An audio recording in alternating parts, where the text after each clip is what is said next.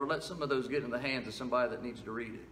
Maybe a worker at one of those places, maybe somebody is cleaning and getting ready to toss it out and they might see it. Or maybe somebody pushing a buggy and sees it. Different places like that. I snuck one in a pocket jacket at Belk's of a suit jacket. So you never know. So you got to think sometimes outside the box.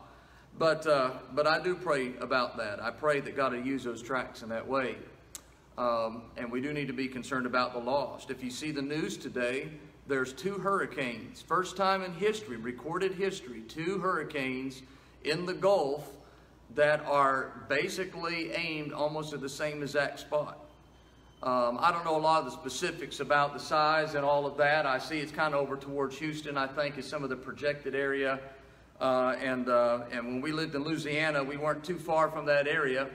And so my prayers are with those in the path of those storms. But to see 2 hurricanes, it doesn't matter what size they are, to have 2 coming at almost the same path in the same area, once again making history. Just a couple of weeks ago, we had an earthquake around here that made history. So it seems like every week there's something going on in the world around us that's reminding us that we are living in the last days, reminding us that the creation itself is groaning and crying out and travailed to be delivered, like Romans 8 tells us. And so we're going to look tonight in chapter 16 and get right to our study and get back into it Wednesday night, chapter 17, which is a very important chapter. And we had a great meeting, by the way, with planning some events coming up for the church, and I'm excited about some things that we have planned. And just to get back to whatever we want to call normal is exciting to me. Seems like we've all, and it's not just us, it's been all churches, have kind of had to put things on hold and on pause for a while. So I'm excited about some things that are upcoming, whether it's our gospel sing next Sunday night, which, by the way, we won't have our Revelation Bible study. We're having a gospel sing. And so spread the word for that with the Daughters of Calvary that'll be here with us. And so we won't have our Bible study next Sunday night, but it'll be even better. We'll have some great music in the Lord. I'm looking forward to that. And then we'll get back into our study after that. As soon as we conclude Revelation, we're going to go back to having our Sunday night service just like a Sunday morning service. So we'll have more singing, we'll have more special music, preaching than anything, kind of like on Sunday morning. And sometimes we may kind of pause and stop and get back into a Bible study like we've been doing with Revelation. But I'm looking forward to that too. We're in chapter 16 tonight, so we're getting close to the end. Let's go ahead and look in verse number 1, and let's go to the Lord in prayer, and then we'll look in verse number 1, and I'll read down through these vials that are getting ready to be poured out in chapter 16. Oh Lord, I thank you tonight for the blessing of being in thine house this evening. Lord, for the great service this morning, and I know, Lord, that you were in our midst, and you poured out your Spirit in a special, in a unique, and in a powerful way. Lord, we don't ever want to take that for granted. I talked to someone today that told me that they were in a service today, that the service was so spiritless and lifeless, and the message and the music and every part of it was just spiritless and dead. And Lord, it blesses my heart to be in a service where that's not said about us. We're thankful, Lord, that we can praise you and exalt you and glorify you in all that we say and do. Thank you, Lord, for those that are lifting up the lost on their hearts. And I pray that we won't have just looked at those this morning alone, but may that burden be upon our heart tonight and consistently as well as we continue to remember our lost family and loved ones and friends and co-workers and others that are upon our mind. Lord, as always, we ask for a blessing upon the study and the reading of thy word. May you enlighten us and edify, Lord, through the study of thy word. And I pray, Father, that you would encourage us and bless us for studying it. As we ask this in Jesus' name, amen. Verse number 1, and I heard a great voice out of the temple saying to the 7 angels, go your ways and pour out the vials of the wrath of God upon the earth. What follows in verse 2 is the first vial.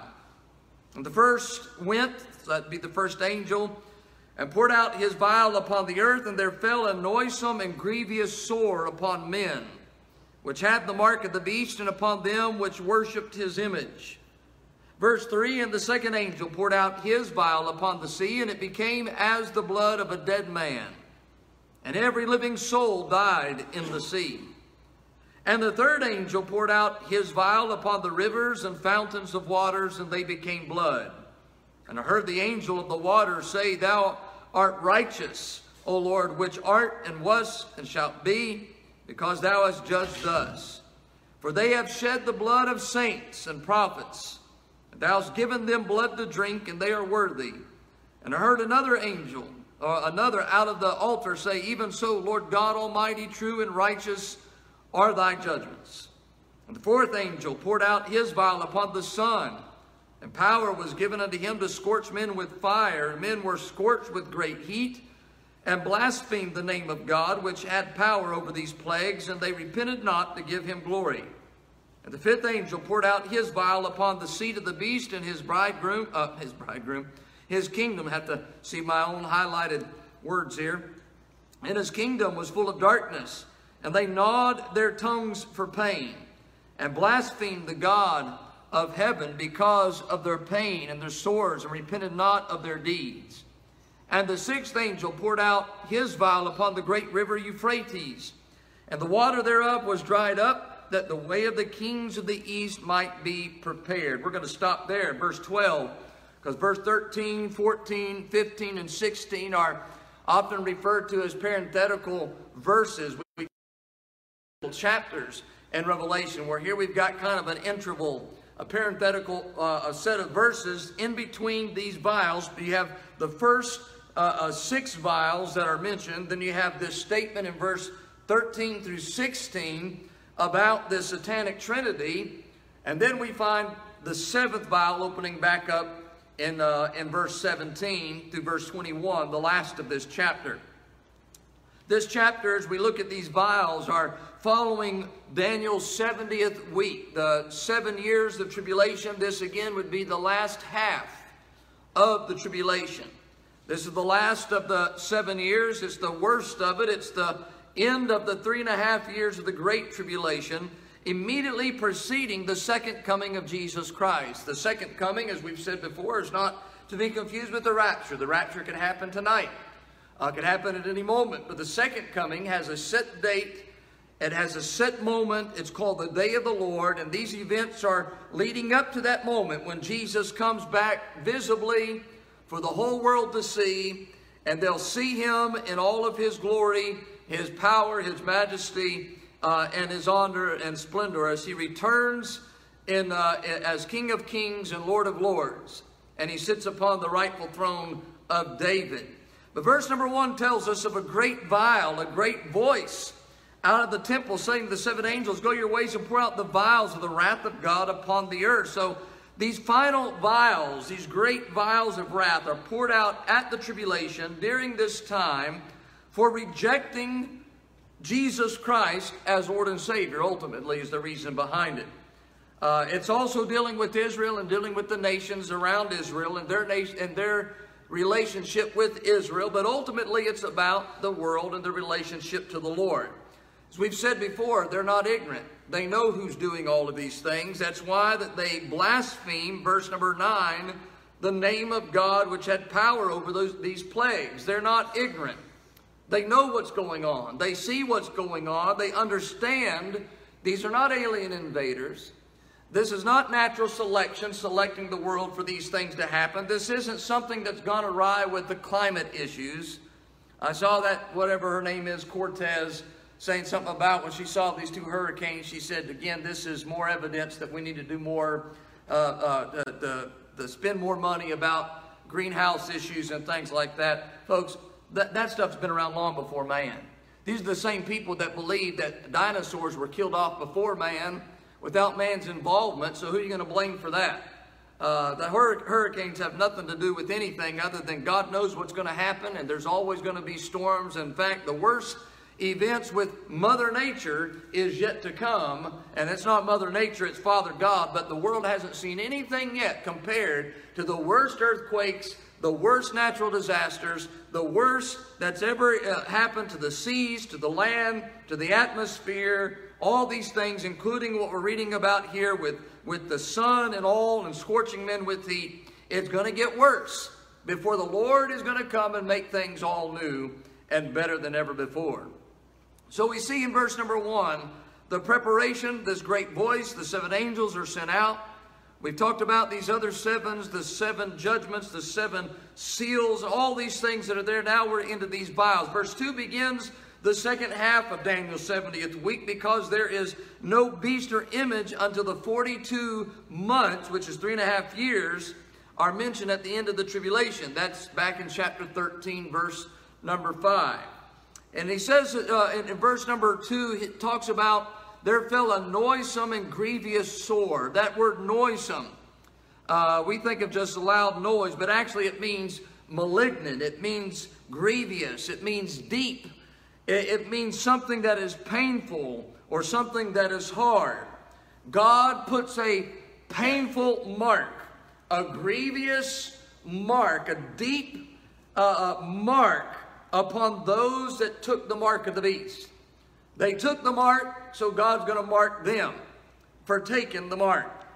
And so that first vial is poured out upon those, the Bible makes that very clear, it's a grievous sword, upon those that worshiped the beast and took the mark in verse 2. In verse number 3, the second angel poured out his vial upon the sea, and it became as blood, the blood of a dead man, and every living soul died in the sea. We remembered that from a previous chapter in Revelation, that the waters are going to be affected. This goes back to Revelation chapter 11. It goes back to the two witnesses and the power that God gives them over these elements, over the water, and turning it to blood. And it also reminds us of who did that in the Old Testament, which was Moses. Moses is the one that turned the water into blood. So we see that's going to happen once again, that the sea is going to become as blood, the blood of a dead man. It's hard for us to fathom that, by the way. It's hard for us to imagine. But it's going to be something that is widespread. Of course, it's primarily the Mediterranean, but all these bodies of water are connected more or less in some way. And it's going to affect both the salt water and the fresh water. It's all going to be eventually connected and affected, because look in verse 4, and the third angel poured out his vial upon the rivers and fountains of waters, and they became blood. That means you won't be able to go to the water fountain without it being blood. That means if you've got a well, like we're on a well system here, and that well is going to be separated, that's the fountains of water, it's going to still come up as blood. That means that there's going to be, we can live with without a lot of things, but you can't live without water. You can go a lot longer without food than you can go without water, but you've got to have water. What are we made of? Something like 75% of water. We've got to have fresh water, and the water is going to be gone. Kind of reminded me a little bit of when that COVID outbreak first started, and I watched, not only was toilet paper off the shelves, but you notice how quickly the bottled water went off the shelves. And anytime there's a major event like that, you can't even get bottled water in gallon jugs or anything else. When we went through the flood up in North Dakota, I remember that's one of the first things that was gone. You couldn't find fresh, spring water or whatever in bottles. It was gone. You couldn't get to it. Well, it's a luxury that we, and a necessity, I should say, that we take for granted. When's the last time you thank God for fresh drinking water? But if you lose it, you certainly would. Well, they're not going to be able to get water. The water in the sea has already been polluted. The sea's turned to blood in verse number 3. There's a great sore upon all humans that took the mark in verse number 2. In verse number 4, the clean water now, the rivers, the fountains of waters are going to become blood, which is also going to wind up killing off all of the animals, the fish and all that are connected with the waters and the streams and the rivers. Verse 5, and I heard the angel of the waters say, Thou art righteous, O Lord, which art and wast and shalt be, because thou hast judged us. For they have shed the blood of saints and prophets, and thou hast given them blood to drink, for they are worthy. All right, keep in mind that if you take God's word literally, and I certainly do, you read that there's angels that are connected with the four winds. Now, we just see the wind out there, or we don't even see the wind. We see the evidence of the wind blowing. But if the Bible's true, and I believe it is, there are angels that have a certain task. And one of the tasks is to help with the control of the wind. So all the circuits, all that the wind does, and the change of seasons and all, there are spiritual forces that we can't see in the physical realm that are going on in that spiritual realm that affects us in the physical realm. I believe that tonight. I preached about the going on, and that's certainly a reality. But there's not just the warfare, there's also the things that are. Hebrews chapter 11, the Bible says that the invisible things of God are clearly seen by faith. By faith, the Bible says that it's impossible to please God. Through faith, we understand that the worlds were made by the worlds that are were made by things which we can't see, that's invisible. But yet the Bible says that the invisible things are going to be eventually clearly seen. We can't see it now, but they're all going on. Well, you've got now an angel mentioned that is connected with the outcome of the water systems of the world. Wouldn't it be something to get to heaven and find out that there's more going on and controlling this world than what we ever imagined? We take everything for granted, and yet God has a say about every single thing that goes on this planet. He knows it all, including the waters and what effects the waters have on life on planet Earth. In verse number 5 and 6, this blood, we'll see in chapter 17, there's a woman that's going to drink a cup that has blood in it. She's a woman riding upon a beast, and she's pictured drinking the blood of the saints of God. And so she's connected with the martyrdom of the saints of God. It's interesting that with all the Levitical law, if you go back and you study the Levitical law, you find that the law concerning blood and forbidding to eat or drink blood is not something just under the law. It's something that took place before the law. It's something that takes place after the law, during the law, and after the law. For example, we won't turn there tonight, and there's many of these references, but you find over in Genesis chapter number 9 that blood is forbidden. God says you're not to drink it, you're not to eat it. This is before the law. We find in Leviticus 17, in the giving of the law, Leviticus 17, God says in that place as well, He says you're not to eat anything with blood. You're not to drink anything with blood. Over in the book of Acts, chapter 15, you read again that when they met together and they came to a conclusion on what was to be done or not done as believers, you learn that they're not to eat anything connected with blood. You know, I see some of these cooking shows, and they'll go over to England, for example, and they'll have like blood sausage and stuff like that, and they'll sit there and eat it. Or I've seen down in Ethiopia a very grotesque, disgusting thing where they'll take a live cow and they'll pierce one of its veins or an artery, and they'll drink blood straight out of it. And they'll say, you know, in order to get in this tribe, you got to do this ritual or something. That's where I would have to say, no, I draw the line. You say we're under grace. Yes, they were under grace too in Acts chapter 15, and they were still told, don't eat anything in blood, don't drink blood. There's something about that blood, God says, before the law, under the law, and after the law, you're not to eat or drink anything connected with blood. Just a side note, vampirism is getting popular today. Have you seen that? A lot of young people, it's not just young people, but they are toying around with this, and I've seen news articles where they're trying to make themselves into vampires, and we all laugh at that and say, well, vampires aren't real, but yep, but they're letting blood. They said it's a ritual with friends. If they really want to be close to one another, they'll drink each other's blood. That's going on in America tonight. I saw something about a week or two ago that said that there's a lot of movie stars. There's rumors about them partaking in their body, like blood transfusion, the thing where they're taking the blood of young people and they're going to give them youth. And so they'll somehow intravenously take that blood into their body, and the blood of younger people, thinking that somehow it's going to make them younger. And so be careful when you see a society that's toying around and playing with something that God forbids and says no, we're in trouble. And we're seeing that going on in the world that we're in. So we're going to see some more of that in chapter number 17. But God said that it's forbidden. In verse number 7, and I heard another angel out of the altar say, even so, Lord God Almighty, true and righteous are thy judgments. And the fourth angel poured out his vial upon the sun, and power was given unto him to scorch men with fire. Go back to the book of Isaiah, a great book in the Old Testament, Isaiah chapter 30. It's just filled with prophecies about the last days. In Isaiah chapter 30, in verse number 26, Isaiah knew what John knows in Revelation 16. In Isaiah chapter 30, verse 26, speaking of last days, moreover, the light of the moon shall be as the light of the sun. Now, let's think about this. So the moon out there on a moonlit night, the moon shall be as the light of the sun. Can you imagine? Is as bright and as hot as the sun.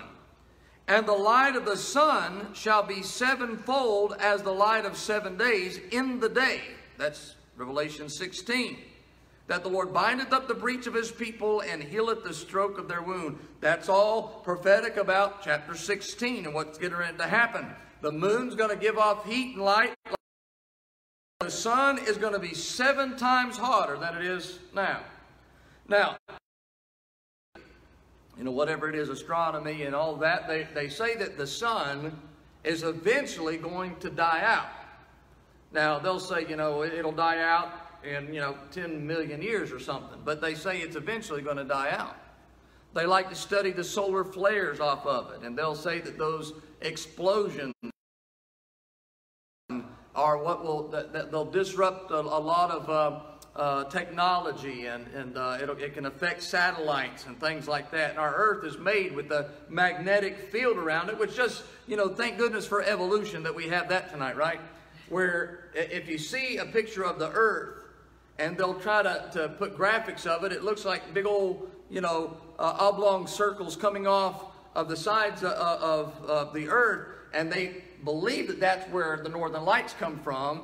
It's when those solar flares are coming from the sun, and it's bouncing off the magnetic field of the Earth, and it just passes through. But what comes upon the different hemispheres, like you see up in the north, they'll see the northern lights and things like that, which that's their theory.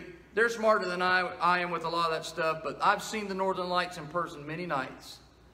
And the picture of the northern lights to me is what the psalmist talks about with God, and it says that God covers himself with light as with a garment, and he hangs the heavens like a curtain. If you ever see the northern lights, it looks like a curtain of light, and it's just like a curtain just flowing in the wind. It could be that's the Lord walking in the heavens that the psalmist also said he saw. He could see the Lord walking upon the sky, upon the heavens. That could be the hem of his garment for all we know. And they're saying that it's something connected with the magnetic field. But at any rate, if we didn't have, they say, that magnetic field, they said those solar flares would hit the Earth and just cook everything on it. So thank goodness for that evolutionary process that somehow put us right where we need to be and gave us that magnetic field through our core and all of that, so that those flares don't affect us in a great way. But they know some of the truth, but they don't know all the truth. All the truth is this: God's getting ready to do something with the sun like he's never done before since its creation. In Genesis chapter number 1. He's getting ready to do something with the sun, and that eventually, when it's all said and done, the Bible says in heaven there'll be no need of the sun anyway, because the Lord will be the light of that city. Amen? And it says no longer will we sweat or be hot or any heat affect us. It'll be perfect climate, perfect light for all eternity. But before that happens, the Bible says the sun eventually is going to be turned to blood. And the Bible says eventually the heat from it is going to scorch men with fire, 7 times hotter. You would think with everything up to chapter 16 that man has experienced would lead them up to their knees in an act of confession and repentance, and it does the opposite. Instead, in verse number 9, and the men were scorched with great heat and blasphemed the name of God, which had power over these plagues, and they repented not to give him glory. The stubbornness of human nature, the arrogancy and the pride of man. They know God's doing it, and they're still cursing God for doing it. I wish, again, that I could say that the world's just going to experience a great revival and everybody's going to get right, but we don't see that in the Scriptures. In the Scriptures, it says that they're going to turn away from God. They're not going to repent to God. They're going to turn away from Him. But imagine that. Again, I read some of these things and I try to put it into my imagination. And I've got a pretty healthy imagination, but I still can't comprehend it. I'm hot in here tonight. Some of y'all are freezing. I'm hot. Can you imagine? We're spoiled today. Thank God for Brother Tony. He can help us with our air conditioner needs. Amen? Can you imagine life without air conditioning? And yet some of y'all grew up without it. Aluna grew up without it. The first, I told somebody not long ago, the only, in fact, brand new vehicle my dad ever bought was a bright orange with black interior Pinto. Remember the Pintos? Boy, I remember him pulling that up in the driveway and we thought we had something. And I don't believe we had air conditioning. Air conditioning was you had the hand crank windows and you rolled it down. You stuck your head out the window. That was our air conditioning system down in South Georgia.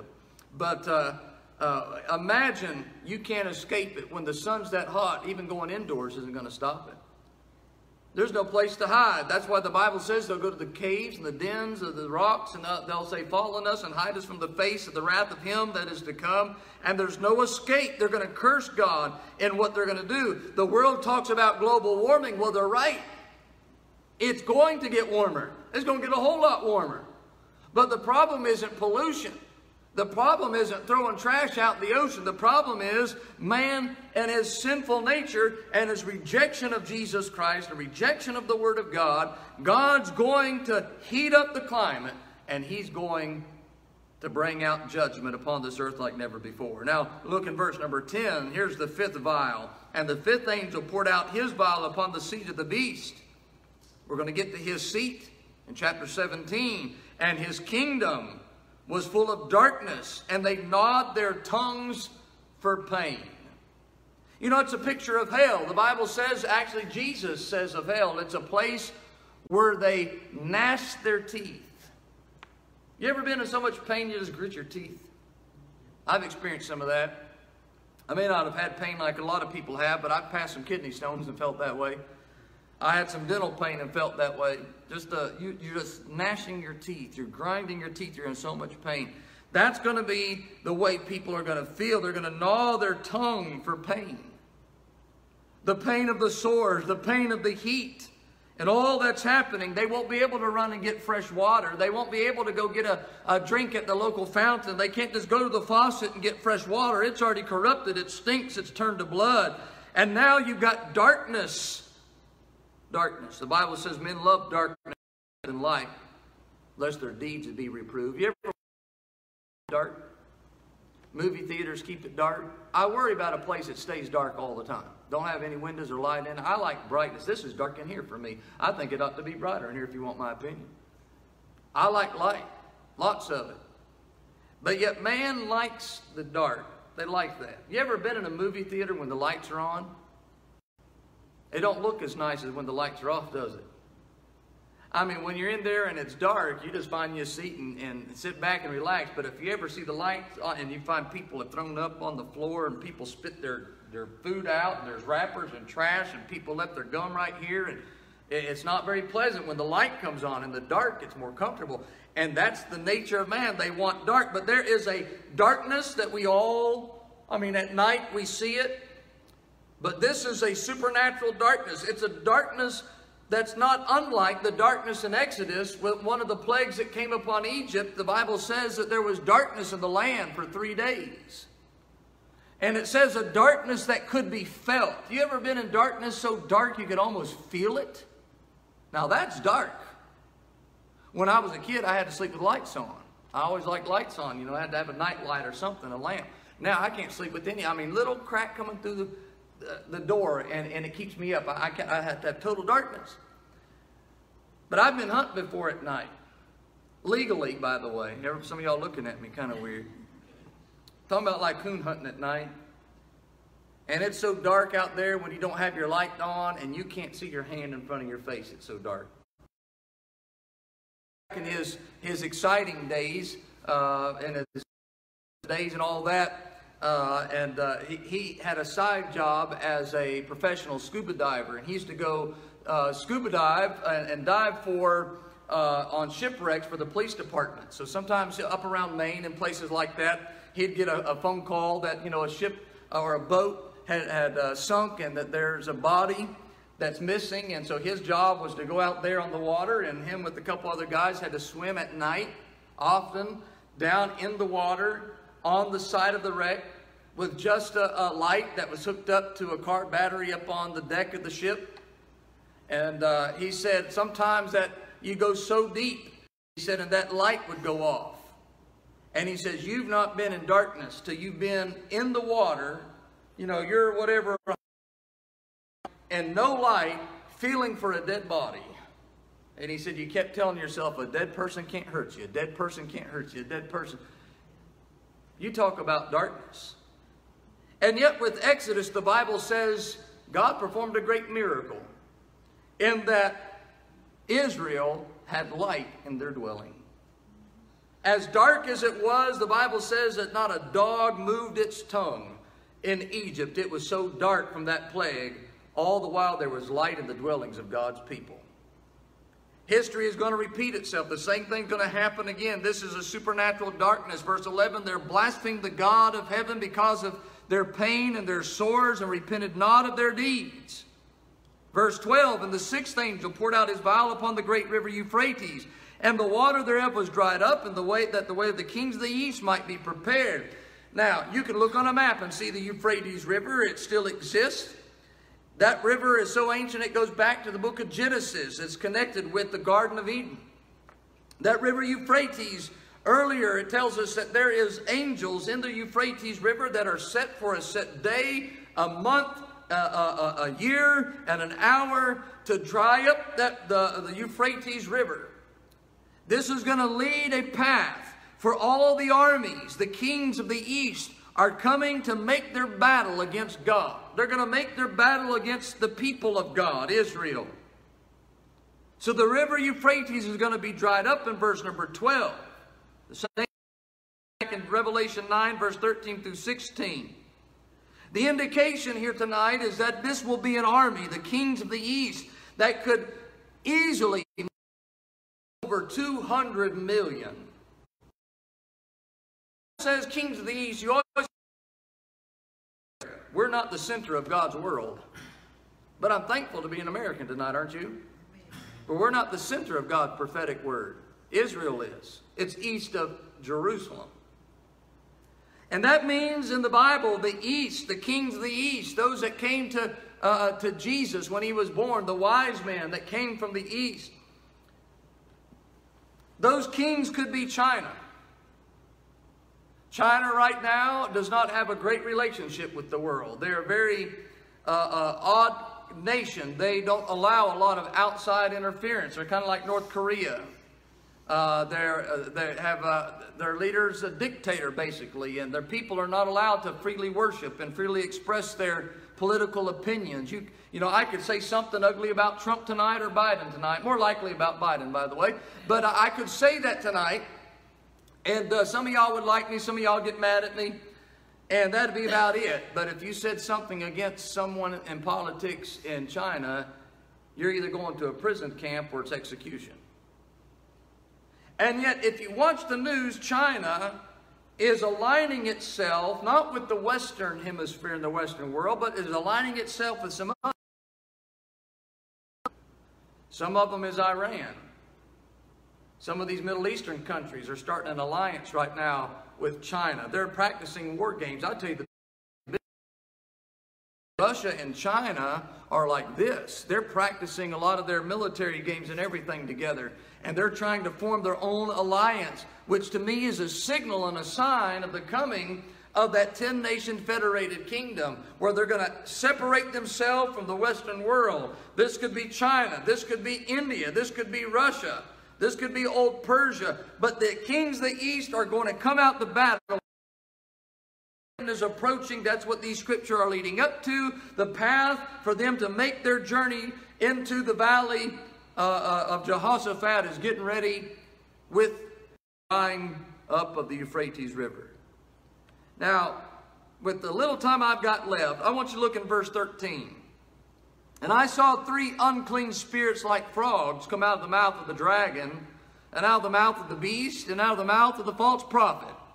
For they are the spirits of devils, working miracles, which go forth into the kings of the earth and of the whole world, to gather them to battle to the great day of God Almighty. Behold, I come as a thief. This is Jesus speaking. Blessed is he that watcheth and keepeth his garments, lest he walk naked, and they see his shame.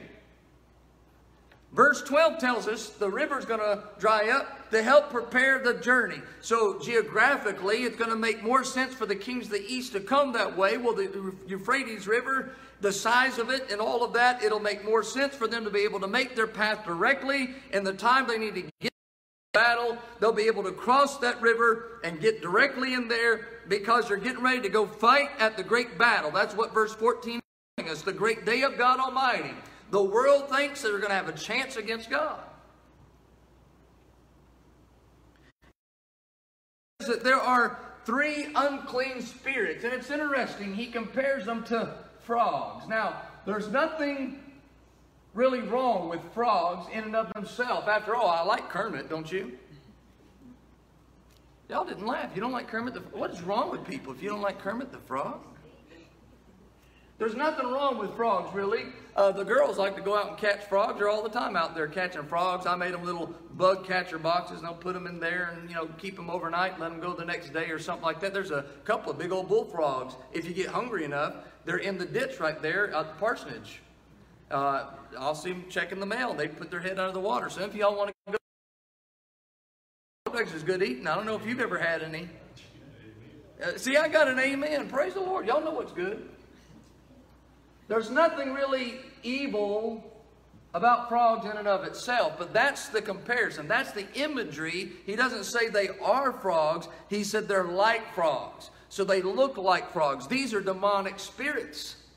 Demonic spirits have the resemblance of earthly things, but they're not all necessarily earthly.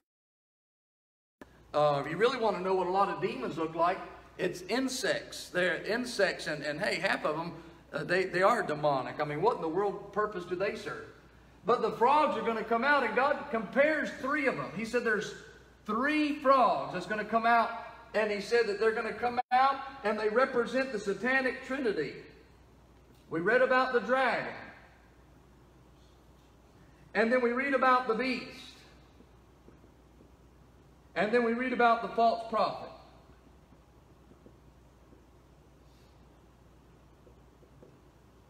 And in those, in that satanic trinity is a type and a picture of the Holy Trinity, but this is the unholy Trinity. Verse 13 again, they're like frogs that come out of the mouth of the dragon. So they're coming out of the dragon's mouth. But you have one here.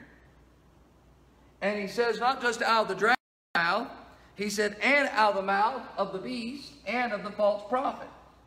So each one of these are playing a role in the tribulation. The dragon, of course, is Satan. There's no mistaking who he is. The beast is connected, and the false prophet, with the ministry of the Antichrist. Now, the Bible doesn't use the term Antichrist in Revelation. You get that in 1 John. But the idea is certainly there. This is the one that's causing the worship and causing the mark of the beast and all that's involved. And so in verse 15, Jesus said, behold, I'm coming. And he said, those that are there in the tribulation need to be ready. I'm getting ready to come. I'm coming as a thief. Blessed is he that watcheth and that keepeth his garments. Those are compared to spiritual garments. The robe of righteousness, the garment of naked. There's the insinuation that there's many going to be ashamed at the coming of Jesus instead of without shame at his coming. But in verse 14 it says, for they are the spirits of devils working miracles. This Trinity is the most satanic, wicked creature's existence in the universe, and yet they're able to deceive, they're able to show signs, they're able to show lying wonders, they're able to work miracles, and it says they're going to work miracles which go forth unto the kings of the earth. So maybe, and I don't know for sure, but maybe it's all the boils and the pain and all going to be relieved by the satanic trinity, which will give them the help that they need to go out to fight the battle that they think that they have a chance of winning. Verse 16, the infamous, the notorious Battle of Armageddon.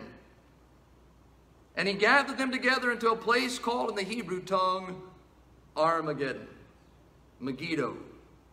Armageddon, or the valley of Megiddo, is there in around Israel. You can see pictures of it online. And my parents were there, I believe it was last year. And they went and took pictures there. And you stand up and up on the cliffside, and you can see way down into the valley. And you can see up on the other side. And there's been military generals that have said that there's no better fighting ground on earth than the valley of Megiddo, where Armageddon will be fought. That it's the most perfect layout for any battle to be fought. Where it is going to be fought, it is coming. Verse 17, and the seventh angel poured out his vial into the air. And there came a great voice out of the temple of heaven from the throne, saying, It is done. And there were voices and thunders and lightnings, and there was a great earthquake, such as was not since men were upon the earth, so mighty an earthquake and so great. And the great city was divided into 3 parts, and the city of the nations fell. And great Babylon came into remembrance before God to give unto her the cup of the wine of the fierceness of his wrath. And every island fled away, and the mountains were not found, and there fell upon men great hail out of heaven, every stone about the weight of a talent. And men blasphemed God because of the exceeding great. Verse number 15 speaks, if you really want to know more about that, go back. We won't do it tonight, but look up Matthew chapter 24, about verse 29 through verse 50. Goes right along with verse 15. Matthew 24, verse 29 through verse 50. In verse 16, the Battle of Armageddon, again, that we won't turn there for time's sake tonight. It's all through the Old Testament as well. Zechariah chapter 12, verse 11. If you want to look that up. Zechariah chapter 12 in verse number 11. The book of Joel, we talked about. Joel has just a short little book, but has so much about these things. Joel chapter 3 and verse 11 through verse 16.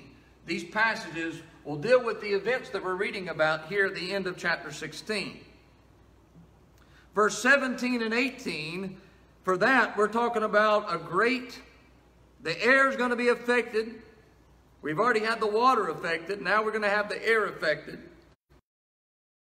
Number 18, there were voices and thunders and earthquake and lightnings, and there was a great earthquake, such as was not since men were upon the earth, so mighty an earthquake and so great. The effects of it will be the islands will flee. That means Hawaii. That means the Aleutian Islands around Alaska. That means that could mean places like Japan. Many of these island nations will be gone. Now, the Bible has something to say about these earthquakes. It says there'll be earthquakes in diverse places. But come, if you would, to the book of Isaiah again in chapter 24. Isaiah chapter 24. And I know we're just about done in time, so I don't want to keep you much longer. But let me show you something here. Isaiah chapter 24, verse number 1. Behold, the Lord maketh the earth empty. That's what's coming. And maketh it waste, and turneth it upside down, and scattereth abroad the inhabitants thereof. Now, think about that thought tonight. Imagine if God takes the earth and shakes it. And almost like a globe or something, he turns it upside down. You know, the Bible says that the earth's going to reel to and fro like a drunkard. That the elements are going to melt with the fervent heat, that the axes are going to be shaken out of its axis, its socket. God's getting ready to do that. In verse 2, and it shall be as with the people, so with the priests, and with the servants, so with his master. I mean, it goes down to every walk of life it's going to affect. Verse 3, the land shall be utterly emptied and utterly spoiled, for the Lord hath spoken this word. The earth mourneth, verse 4. That's Romans 8. And fadeth away. The world languisheth and fadeth away. The haughty people of the earth do languish. The haughty, that's the arrogance. That's the one that think, well, I'm in my castle. I'm in my mansion. I'm protected. No, you're not. The earth also is defiled unto the inhabitants thereof, because they have transgressed the laws, changed the ordinances, broken the everlasting covenant. Therefore hath the curse devoured the earth, and they that dwell therein are desolate. Therefore the inhabitants of the earth are burned. That's Revelation 16, and few men left. The new wine mourneth, the vine languisheth, all the merry-hearted do sigh, the mirth. That's being happy and excited and joyful, and of tabrets ceaseth.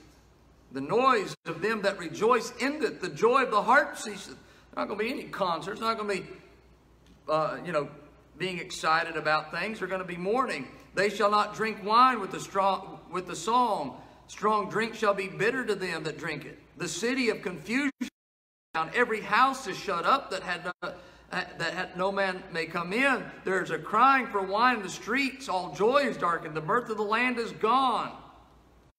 It goes on and on and on. Look in verse number.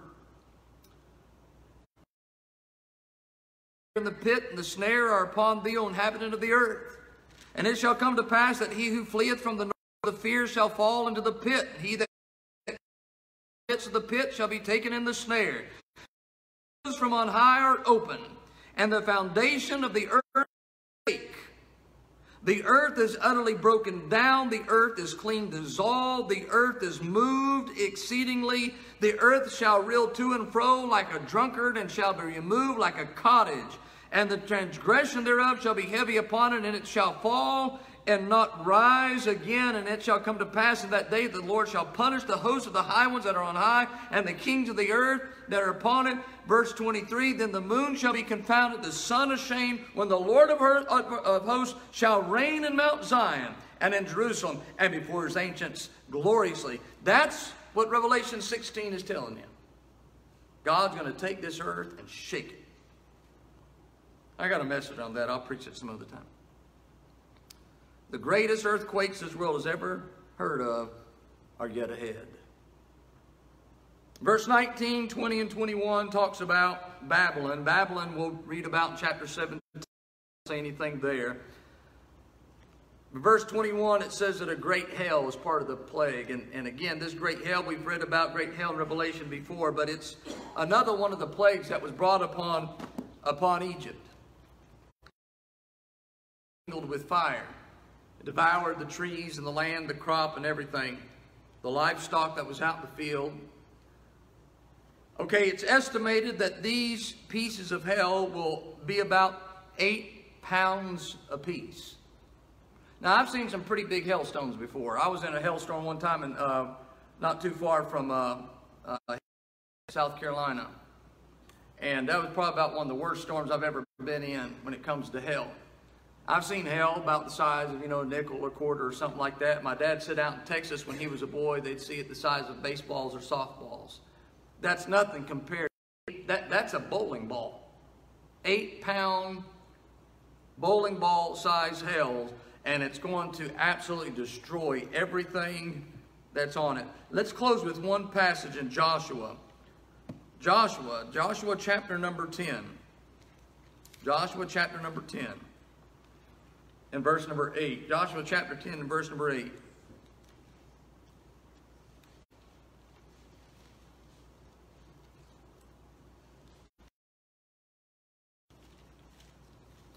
Joshua chapter 10 and verse number 8 says, and the Lord said unto Joshua, fear them not, for I have delivered them into thine hand.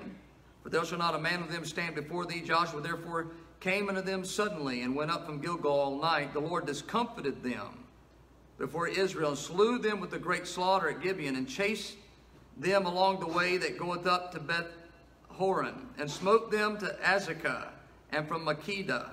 And it came to pass, as they fled from before Israel, and were in the going down to Beth Horon, that the Lord cast down great stones from heaven upon them unto Ezekiah, and they died.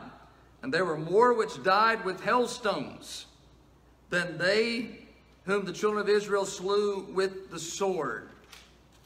Then spake Joshua to the Lord in the day when the Lord delivered up the Amorites before the children of Israel. And he said in the sight of Israel's sons, stand thou still upon Gibeon, and thou moon in the valley of Ajalon.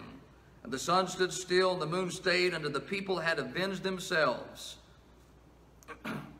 upon their enemies. Is it not written in the book of Jasher? So the sun stood still in the midst of heaven, and hasted not to go down about a whole day. And there was no day like that day before it or after it. that the Lord hearkened unto the voice of a man, for the Lord fought for Israel. The same thing happened with Israel and Joshua was going to happen in Revelation chapter 16. God's getting ready to do something miraculous with the sun. God's getting ready to do something miraculously with the hell. God doesn't need tanks. He doesn't need aircraft carriers. He doesn't need nuclear missiles. All he needs is hailstones. He can do a whole lot with that. Hey, I read in the Old Testament where God chased out some of Israel's enemies with hornets. Can you imagine? I've seen some mighty, strong, tough men act like a little child around a hornet. Amen? None of y'all in here, right? I don't think I've seen my dad scared of anything in my life. I've seen him take a snake often, and he'll just reach down there, grab it around the back of the head, and just put it back out in the woods. He don't think nothing of it. He's probably watching this, so I can't say much, but the only time I've ever seen him really scared is around a wasp or hornet. But God uses that. He don't need missiles. He don't need all that. He can just do his destruction with hail. But hey, better than that, the Battle of Armageddon, before a shot is even fired, God's going to destroy all the enemies with, guess what? The word of his mouth. Hey, if he can say, let there be light, and light exists, don't you know God can say, you're done, you're finished, and they're done, they're finished. So they won't even be able to fire a shot. It'll be over. That's pretty much Revelation chapter 16. I know it's not pleasant stuff. I know we don't leave tonight all excited about what we study. But we should be excited about our personal relationship with the Lord. I don't have to worry about all of this stuff. I've got my faith in the Lord that I won't be here when any of this happens. We'll be long gone. I really believe that tonight. Nothing shaking my faith on that. I believe we'll be long gone when this is all said and done. But it also ought to make us more compassionate to the lost, because I wouldn't want my worst enemy going through this kind of stuff, would you? All right, we'll get back into our study Wednesday night. Not next Sunday night, we'll have our gospel sing, but Wednesday night. We'll be in chapter 17. Very interesting chapter. It gives us the location of the seed of the beast. It gives us the location of the kingdom of the devil. And tells us all about it. And a very controversial chapter, but again, if we take God at his word, it'll make sense to us, and we can know it for what it is and for what the Bible tells us about prophetically. Let's go to the Lord in prayer. Lord, I want to thank you tonight for your word that liveth and abideth forever. Thank you, Lord, for the truths of Scripture. Lord, as we read about these things, we read about these vials that are poured out in your judgment upon this earth for their rejection of Jesus Christ and their rejection of the Word of God. Lord, my heart breaks for those that will be here during this time, during that time. But Lord, help us to reach as many as we can in the time that we have. Lord, we know that you're just. We know that your ways are not our ways and your thoughts are not our thoughts. And the things, Lord, that we think and feel, Lord, are not the way that you think and feel. You're still long-suffering. You're still, Lord, plenteous in mercy. And thank you for your tender mercies tonight.